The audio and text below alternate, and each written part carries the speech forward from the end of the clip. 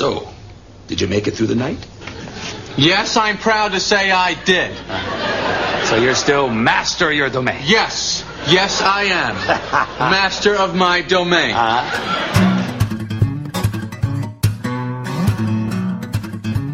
All right, and welcome to the State of Games. I'm Dice Hate Me. And this is Monkey238. And this is episode 8, or as we like to call it, the one about not playing with yourself.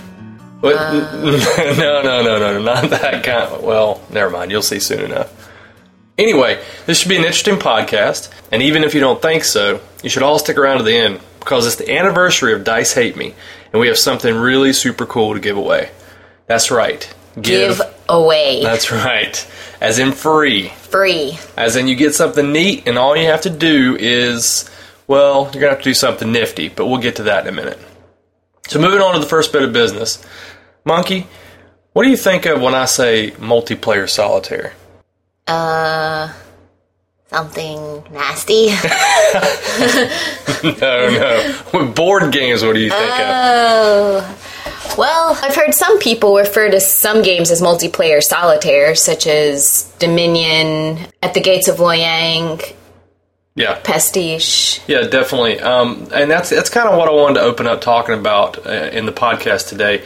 Because for some reason lately, the words multiplayer solitaire have just popped up online, in forums, on Twitter. It seems to be something or an issue that a lot of people get riled up about. And how would you define multiplayer solitaire? Solitaire with multiplayers. Basically, it's a game for 2 players or more, but you feel like there's a lack of interaction because to win the game, you're just kind of within your own world, within your own realm to achieve whatever the victory is for the game, and you don't really get to discuss things with other players or interact or attack or defend or influence the outcome of the other player's game. Yeah, I mean, that's a perfect definition. That's pretty much the way that I would put it, too.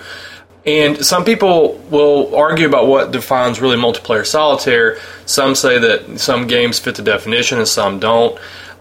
Personally, I think the term really started floating around quite a bit when Dominion came out, and because Dominion was so popular, it basically shot way up on the charts and on Board Game Geek, and whenever a game, especially a game that has a new sort of mechanic or a new twist on a mechanic, shoots way up in the popularity, people get grumpy, and I don't know why. That's just one of those phenomena that happens. But they start bandying about different terms and why they don't like it. And one of those things that people kept saying was that Dominion was basically multiplayer solitaire. And now, we've played Dominion, a few times. I've played it much more than Monkey has, but, I mean, would you consider, under the definition that we said, Dominion to be multiplayer solitaire? Pretty much, actually. That's probably the game that I've played that feels the most like that. I mean, we've played amongst the 2 of us, and at first, when learning the game, there was interaction just because I had questions, but after that first game went by, I mean, we could have both been just looking at our own cards, and there wasn't really a struggle for resources at all, so there wasn't that sense of competition. Right. Well, the only thing that I would think that it doesn't fit the definition for would be the fact that there is a struggle for getting the limited amount of victory points that are available. But everything else pretty much seems exactly like how you defined it. There's a couple in the base set that allow you to interact with people, like the militia. You have to watch if somebody's taking a militia, so you take a moat. But for the most part, you're not trying to send your people over there and strategically place them to attack. You don't have to specifically defend. It's just, you plop down your cards really fast, shuffle up, deal, go again. And a lot of people like that. I mean, obviously, it's a huge seller, and people kind of like that atmosphere. But, in the games that we like to play, at least in the games that we feel like we like to play together and with other people, we just like a little more interaction. And that's not to say that a game like Dominion is a bad game. It's just in our personal preferences. There's a couple other games that we've played we feel like might fit the definition as well, like maybe Agricola. Although you are interacting a little bit more with people in Agricola because you're trying to jump on those spaces before everybody else does. Yeah. But for the most part, you got your own little board, and you're sitting there, and you're kind of doing your own thing. The most recent game that we've played that has made me feel a little bit like I'm playing multiplayer solitaire is Pastiche. And as a preface to what I'm about to say, I really love the game, but I did find that playing with more than 2 players allowed for more interaction and made the game a lot more interesting and fun. Placing the tiles became a challenge because there's a limited amount of space for you to place them, and if another player takes your spot, you could be screwed. But with 2 players, there's obviously only a 50-50 chance that someone's going to take the spot that you want. That's all I have to say about that. I would completely agree about Pastiche. I like the game as well. Recently, of course, on Dice Hate Me, I compared Pastiche and Fresco. I feel like Pastiche really comes into its own when you have multiple players, but it does fit that multiplayer solitaire definition. Now, the question arises with us talking about all this: is player interaction absolutely necessary in a game? I mean, do you feel that it's always absolutely necessary?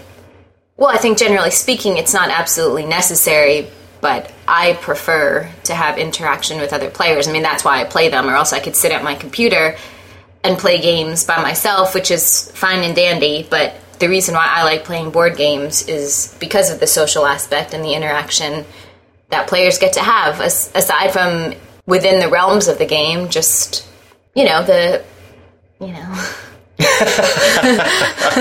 Yeah, absolutely. I don't think that it's absolutely necessary, and there are a lot of people out there that love games that just allow them to be in their own space and basically try to combat the mechanics of the game and not necessarily always combating the mechanics of other people or the machinations of other people. But, we, as a couple and myself in the lunch games group that I play with at my work, we all like to play games that are high on social interaction. It's just our preference. And I feel like the most fun games are ones that you can actually interact with people. But there are some people who really get mad when you mess with what they're trying to do. They don't like competitive or direct combat or direct competition games, and that's fine. One other game that we want to talk about really quickly about multiplayer solitaire that Monkey mentioned was At the Gates of Loyang. And a lot of people have said that it is multiplayer solitaire, but we don't feel that that's true. Mm-mm. And I think we've touched upon this in a previous podcast as well, that many people were saying that, and that was one that it didn't even cross our minds to feel like multiplayer solitaire. And perhaps maybe that depends on the players themselves. Yeah, that's true. I guess it depends on how people are actually playing the game. But yeah, we've talked quite at length about At the Gates of Loyang and how, definitely as a 2-player game, it's a very interactive game.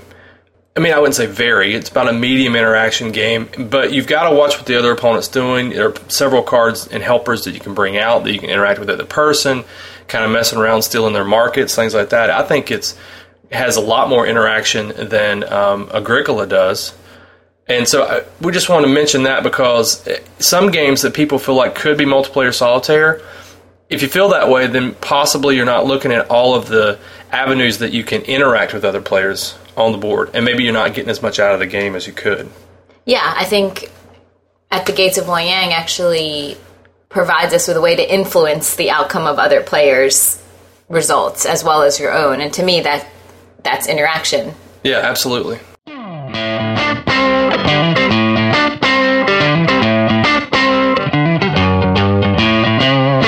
So, speaking of At the Gates of Loyang, we wanted to talk a little bit about some games that are great for when you don't want to play with yourself. We want to talk about some of our favorite games for just the 2 of us, and whether they're meant for 2 players or whether they can scale up for larger groups but play just as well one-on-one. Some of the games we've mentioned before on the podcast, and even some very recently. But in case you missed them, we wanted to go over the good ones and probably tell you about a couple of the really, really bad ones. So, Monkey, what's one of the best 2-player games that we play? Well, Twilight Struggle made it to one of my favorite games of the year last year, so I'd have to probably give props to that one. As my favorite 2-player intended as 2-player games. Right. And we'll talk about any game that we mention as whether it's scalable. In other words, whether we can play with more than 2 people or not.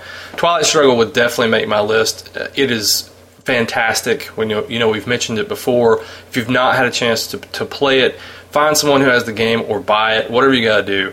And then set aside about 5 hours of your time. Well, the first time you might want to set aside about an entire day. Give yourself a couple of hours to read the instructions. Right, and then give yourself time to play it again and again and again. And make mistakes. And you're going to want to play it again and again because it's tough going as the U.S., but it's challenging and it's intriguing and immersive, and it's absolutely fantastic.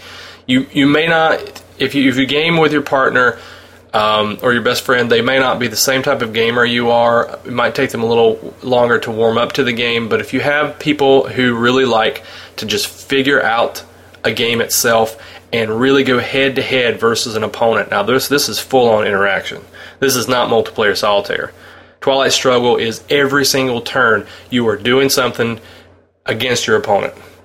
Yeah, and for all you nerds out there, it's really high on the history factor as well, so that's pretty fun, and the artwork on that game is pretty cool. It's pretty cool. That's right. So highly recommend Twilight Struggle. So how about another one? Another intended as 2-player game that we play pretty regularly is Mr. Jack. That comes out on a regular basis. I think when we first got it, as with all of our games, we'll play for a couple of days in a row just to get a really good feel for it and to allow you to write an educated review. But that does make its way back out of the closet on a regular basis. Yeah, and that's one that we can definitely recommend for almost any couple or people who like to play just 2 players together. And Mr. Jack, we've briefly mentioned it in other podcasts, and I've mentioned it on Dice Hate Me, but for those who don't know, Mr. Jack is based around the Jack the Ripper history.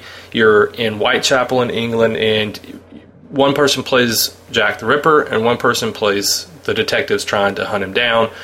And so it's a deduction game. Jack's trying to escape. You've got 8 different suspects you can have, and you try to whittle it down using deduction. And it's a fantastic kind of cat and mouse.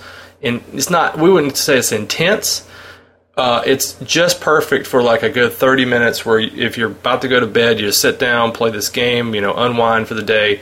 It's a great game for 2 players. Yeah, and especially because you can switch back and forth between who's Jack and who's the investigator, and it definitely uses a different part of your brain depending on which player you decide. Yeah, absolutely. To be. Yeah, and we have the expansion for it, and we like the expansion for it. If you get Mr. Jack and you play it a lot like we have, the expansion really helps bring some new flavor to the game without hurting the mechanics at all. We highly recommend picking up the expansion. We also have Mr. Jack in New York. Now, you weren't as fond of that one. Mm-mm. I'm not sure why. Maybe it was my mood that day. Yeah, we should break it out and try it again. I enjoyed it. I actually like the original a little bit better. But we'll try it again and come back and tell you a little bit more about it. Which is funny that you didn't like it since you're from New York. I know. I don't get that. I don't know. Okay. Maybe it's because it didn't have enough New York in it. Yeah. Didn't have street meat. Ew. So one of the games that's actually scalable that I'd like to talk about that we have played recently is Airships. Yeah. Now that game, for whatever reason, I was reading online before I picked it up, but a lot of people weren't that crazy about it with 2 players, and we don't really understand why, because it is basically kind of a Euro-style game, but it comes with dice. Now, anybody who knows me and my writings on Dice Hate Me knows that I'm just not, I don't gravitate, I love dice, but they don't gravitate toward me, but I actually do really well in this game. And I think it's because you're able to manage your dice resources and the type of improvements that you take. By improvements, he means modifications. Correct, modifications. So, briefly about the game, there was a small write-up about it last week on Dice Hate Me. You can check that out. But a little bit about the game. It's about being an entrepreneur at the turn of the century, and you're trying to build up a fleet of Zeppelins. And by improving your Zeppelins and your Zeppelin technology, then you can eventually work on the Hindenburg, and it's for victory points at the end of the game.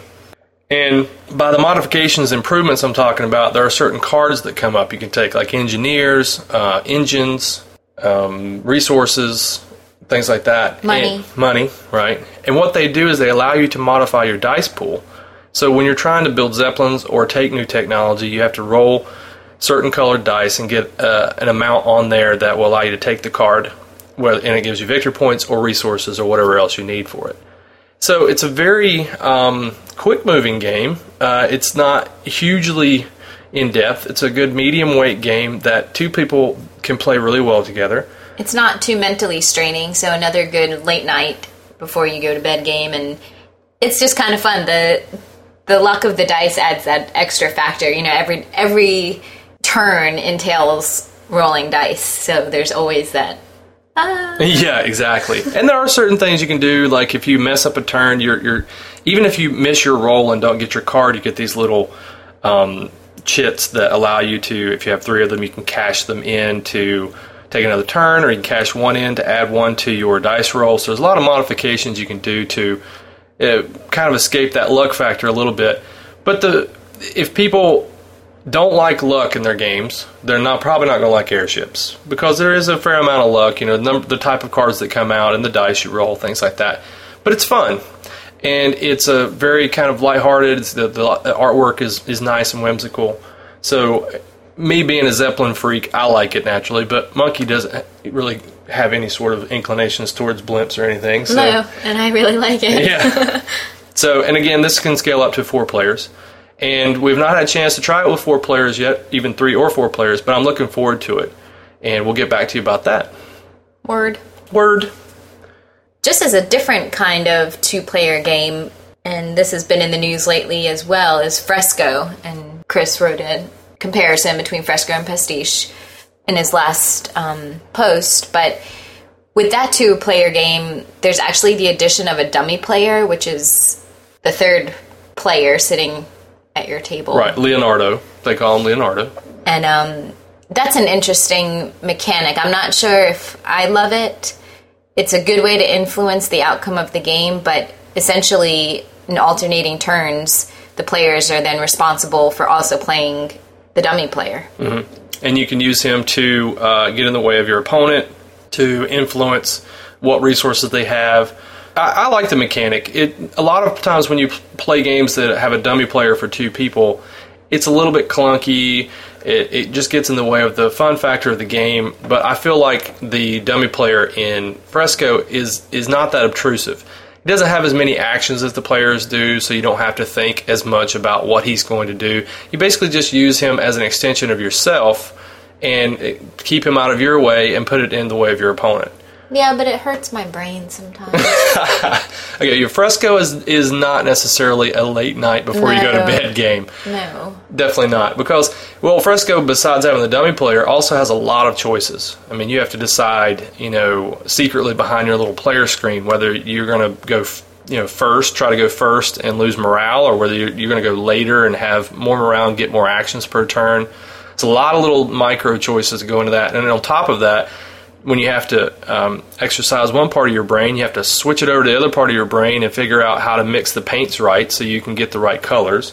It's a little bit of a brain burner sometimes. Well, let's see. One of the other games that we really like, and it was the first hardcore game that I introduced Monkey to, is Roll Through the Ages. Yeah, that's another one that makes its way out of the closets on a regular basis, and that's another late night game. And I find that we've been creating this subcategory of late night gameplays, but yeah. I guess because both of us, as many of you, work and need to make money, so gaming time is a bit limited, and a lot of the times when Chris and I get to play is right before bed, when we've kind of gotten everything off our plates and we can actually relax, but it's usually pretty late by then, unless it's the weekend. So we often look for fun, challenging games that don't use too much brain power, that take maybe only 30 minutes to an hour, and thus our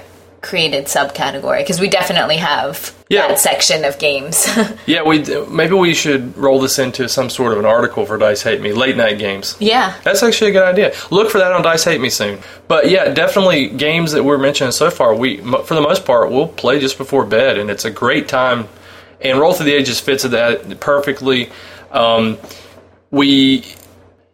most of you are familiar with Roll Through the Ages, but if you're not, it uses dice, and the dice are beautiful. They're nice wooden dice. They're feel big, and heavy.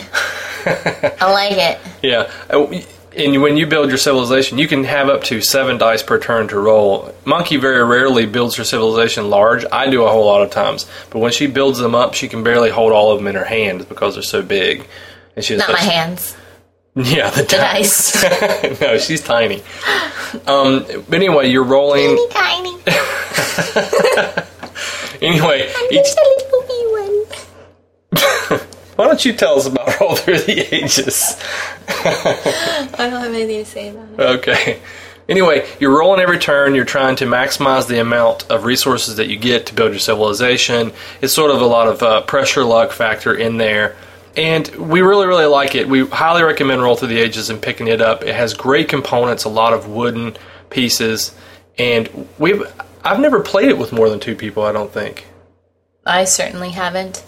I mean, that's an indicator right there. If we've never really gone out and tried to play it with more than 2 players, that means it's a fantastic 2-player game, in my opinion. Yeah, and actually another thing I like about the game is that it's very contained.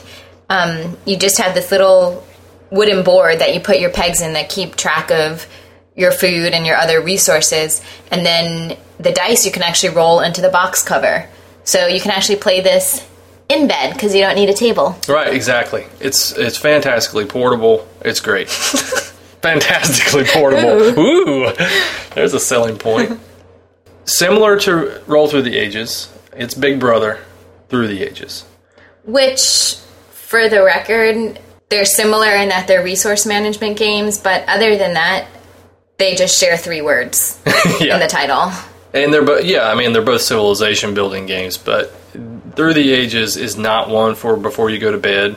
No. It's not one you can play in bed. That's one you want to start on a Saturday morning after you've eaten brunch. Yes. And you have brunch. Your eggs Benedict. Well, Through the Ages, as most of you know, is a huge game. It's a civilization building game, and most of those are kind of slow and plotting, and they have big maps and lots of little pieces. Now, this game does have lots of pieces to it, but it's not really that slow. It's fairly quickly moving. There is no map. It's all card-based, and you have a little player board where you're moving around different pieces so you can figure out what your resources are and how many people you have and how happy they are. And we actually really love this as a 2-player game. Again, this is one of the games that does scale up well, but it plays just as well with 2 players. And the great thing about Through the Ages is that it'll take you in steps. So you learn the basic game first, and then you move on to the medium game, then you move on to the advanced game. And now this is a game we've talked about in other podcasts. So many of you are probably very familiar with it. This is another game that I'd say you may want to allot yourself a fair amount of time in reading the instructions, because the mechanics are clear, but it does take a little bit of time to adjust to manipulating the pieces on your board, because it is just a personal board and you're dealing with little wooden pieces that kind of shift back and forth between where they're placed. It does take a little bit of getting used to whether the pieces represent people or whether they represent buildings. They kind of morph as the game goes on, depending on where you're placing them. Right. Yep, exactly. It's a very flexible game, and it has a lot of replayability because of the way the cards come up, the random factor of the cards, and the resources that you can take. We highly recommend Through the Ages. So it's a lot of fun. It's a little daunting at first when you see all the places that everything goes, but once you play through the base game, you understand the basic mechanics, and you're able to move on very quickly. Yeah. So I'm going to also post on Dice Hate Me, along with this podcast, a list of a few other games that we recommend for 2 players. And I'm going to move on to right now to games that we love, but we actually have found that we prefer to play with more than 2 players. And one of those that I wanted to mention is Hansa Teutonica, or as Monkey likes to call it. Hansa Pneumonica. Right. Now, I've found that Hansa Teutonica is a really great 3 or 4 player game. But with 2 players, And I've only played it as a 2-player game, so I don't really have any opinions about this game yet, because I've only played it once, and I don't think that would be fair to judge. Yeah. Plus, I was tired when we were playing that. That's true. This is a game that we definitely want to revisit. It has a lot of choices. It's a very thinky type of game. and I've played it with 3 and 4 players. I just found in my impressions in playing it that the 2-player version, it has a little bit of a clunky mechanism to keep up. Because, you divide the board up by these little guys, so you divide the board up even more than it's meant to be divided up, and then you have this little wooden dude that you have to, on your beginning of your turn, move around, and you can use some of your actions to move him further, and you got to think about how you want to place him to place your people, but then also think about how you want to place him to keep it away from your opponent. It's just, it gets in the way of a lot of what I think is the elegant mechanics of the game, and you don't have to worry about that at all when you introduce 3 and 4 players. It's a lot smoother play. Again, you're having to think a lot of the actions you're trying to do, but with a game that has so many open-ended actions, to introduce another element that really, in my opinion, was probably not there to begin with. It was only thought of afterwards to make it a 2-player game. It just, it doesn't really, fit.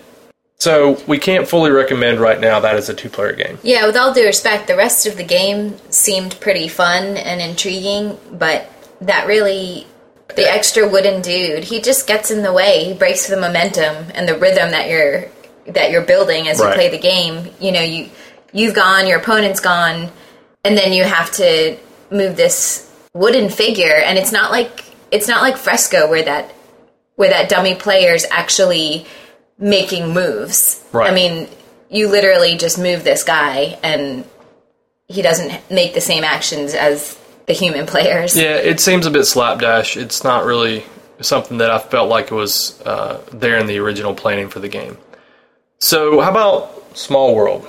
I think it's been mentioned before that Small World is not my favorite, so I'm going to stay out of this one. It's not very exciting to me with 2 or 6. I know, I might get some backlash on that one because everyone and their mom seem to love Small World. But it has not won me over. Yeah, I'm not sure why that is. I don't know. So she's going to stay out of this one, but I'm going to chime in really quickly that I love Small World. I love playing it with multiple people. I think it's a very fun game. It's a very simple game to explain. The mechanics are very elegant. But I do not like playing Small World with 2 people. It's not, in my mind, built for 2 people. Yes, they make the map smaller. Your space is confined and so on and so forth. But you don't have that jockeying for position. You can't get into the diplomacy of saying, okay, well, this person now has the Amazons. We need to gang up on them and make sure that we take territory back. Once another person gains the upper hand in a 2-player game, for the most part, they're going to keep that upper hand for a long, long time. And there's not a whole lot you can do against it. So cannot recommend Small World with 2 players. One game that I want to mention that we can recommend for 2 players, and we love it. It's fantastic. But Alien Frontiers. We've played this game several times with 2 players, and we have a lot of fun. It's a great 2-player game, but it's even better with 3 or 4. Absolutely. No doubt about it. Yep. It's one of those games, too, where when you're playing 2 players, it's just as fun. It can be just as tight, but there were a couple of games where Monkey completely crushed me because there was nothing that I could really do against her. She kept rolling straights to go on the Raiders Outpost. There was a time where she kept rolling straights, kept going to the Raiders Outpost, kept stealing my resources, and there was nothing that I could do to defend it. Yeah, she's mean like that. No, but with the addition of a 3rd or 4th player, it really helps you. You usually need that help, and it's fun because you can see the allegiances changing as people just kind of fight for themselves, and then, you decide, oh, I want to go against Chris. Even when there's other players in the game, normally she's trying to go against Chris. So, but that's just our whatever, loving, like, you don't go against me. That's our loving relationship. Aww. It's respect. Yeah. But anyway, Alien Frontiers, you all should get it by now anyway. You should go out and try to find a copy. 3rd printing's coming, by the way. We'll have news on that soon. How about, why don't you mention a game that you don't think you could recommend for 2 players at all? Digging. Digging should dig its own grave and walk right into it and then gather the dirt and bury itself. And for those, we've mentioned Digging before, but for those who don't know Digging, it's, I think, supposed to be the first game by Reiner Knizia, and it's currently in our Hall of Shame in the closet. Which means way back. Way back. On the top shelf. I can't even reach it. So if she was in some drunken stupor, she couldn't get to it to play it.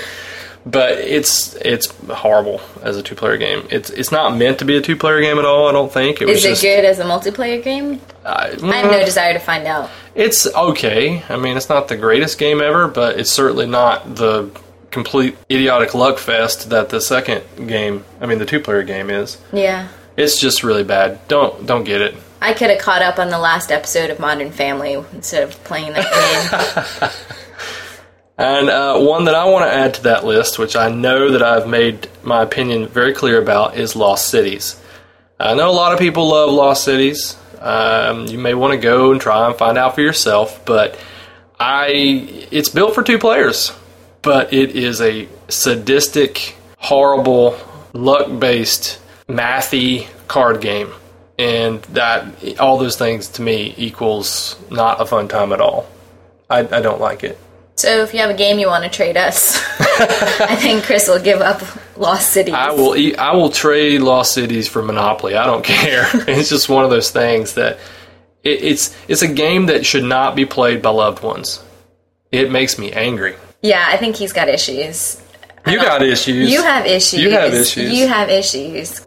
Well, all of you probably have opinions as well, both on multiplayer solitaire and about games that are good for 2 players. So we want to hear your thoughts. Send those to podcast@dicehateme.com and let us know. We'll talk about it in a future podcast, or we can even, if you want to, add them to the article that I'm going to put on Dice Hate Me about late night games.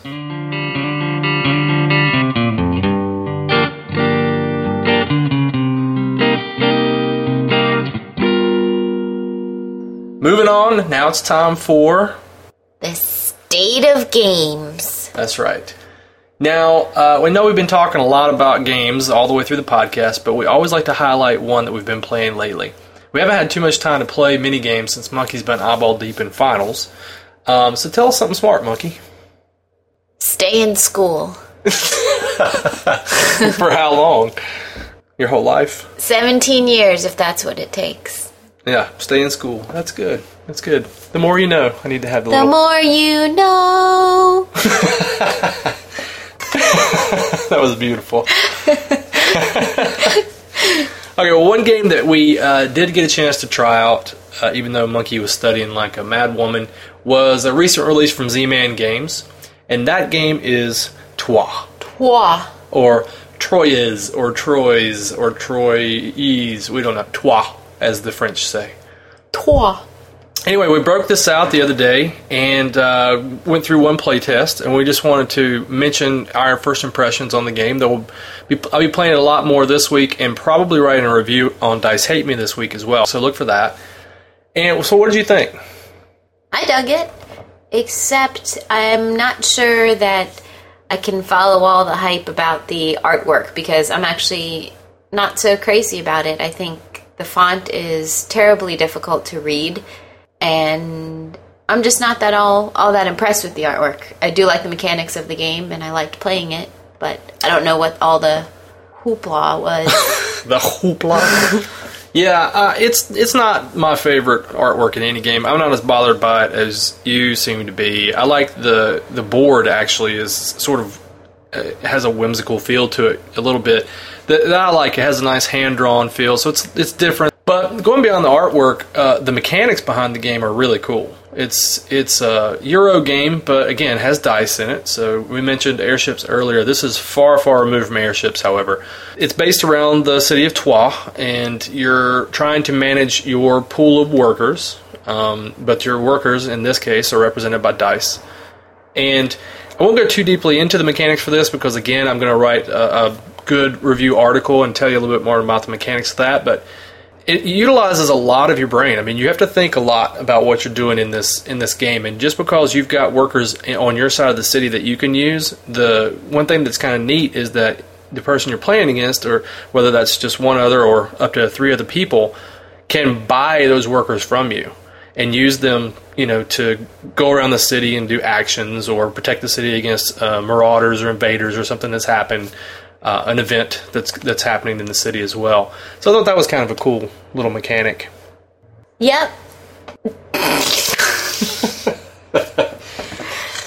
I think it's fun.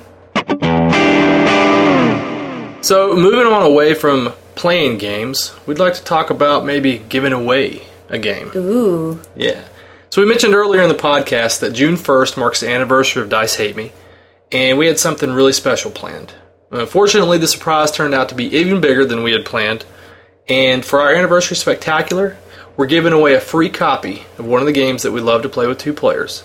And since we like to stick to themes around here, we thought it would be appropriate to give away a game that's all about special events in history. What game is that, Monkey? Through the Ages. That's right. Eagle and Griffin Games was kind enough to sponsor the special anniversary giveaway, so we'd like to say thanks for the board gaming love. If you haven't followed Eagle Games on Twitter, you really should. They give away free stuff every week. Maybe it's not as cool as Through the Ages, but still, hey, free stuff. So anyway, here's how to enter. What we want from all of you is pictures. Fun pictures, creative pictures, gaming pictures, pictures of your dog, your kids, your grandparents, whatever. But send us interesting pictures, and we'll pick our 5 favorites, draw them out of a hat, and you'll get a free, relatively expensive game. A good game. A great game. That's right. And now, the more creative and or game-related your picture, the more likely it will be picked for the top 5 drawing. So get out there, get whimsical, and impress us. Do your thing. You can send those awesome pictures to podcast@dicehateme.com, or you can post them to the Dice Hate Me wall on Facebook. We're not going to tell you that you might get bonus points for posting on Facebook, but you might get bonus points. If you post on Facebook. Yeah, but we didn't say that. Ever. Officially. No. Oh, and the winners and runners-up will have their pictures posted on Dice Hate Me for the official anniversary post. The deadline for the contest is 11 p.m. Eastern Standard Time on Sunday, May 29th, so get those photos in. We do have to place one stipulation on the contest, though. The Through the Ages giveaway is only available for those listeners in the U.S. and Canada. But don't fear, we haven't forgotten our international listeners. There will be a separate drawing for all of you for a $30 gift certificate to your favorite online game store. So let's get the whole world in on the giveaway celebration, shall we? Hey, did you know you can find us on Twitter? It's true. And we're pretty cool. You can follow me at Dice Hate Me. And find me at Monkey238. Rumor has it that if you do follow me on Twitter, you might get bonus points in the giveaway. Ooh. And don't forget to check out dicehateme.com because you love us and you like great gaming content. Oh, and free stuff. Until next time, this is Dice Hate Me. And Monkey238. Saying thanks for listening. And may all your rolls be 6s.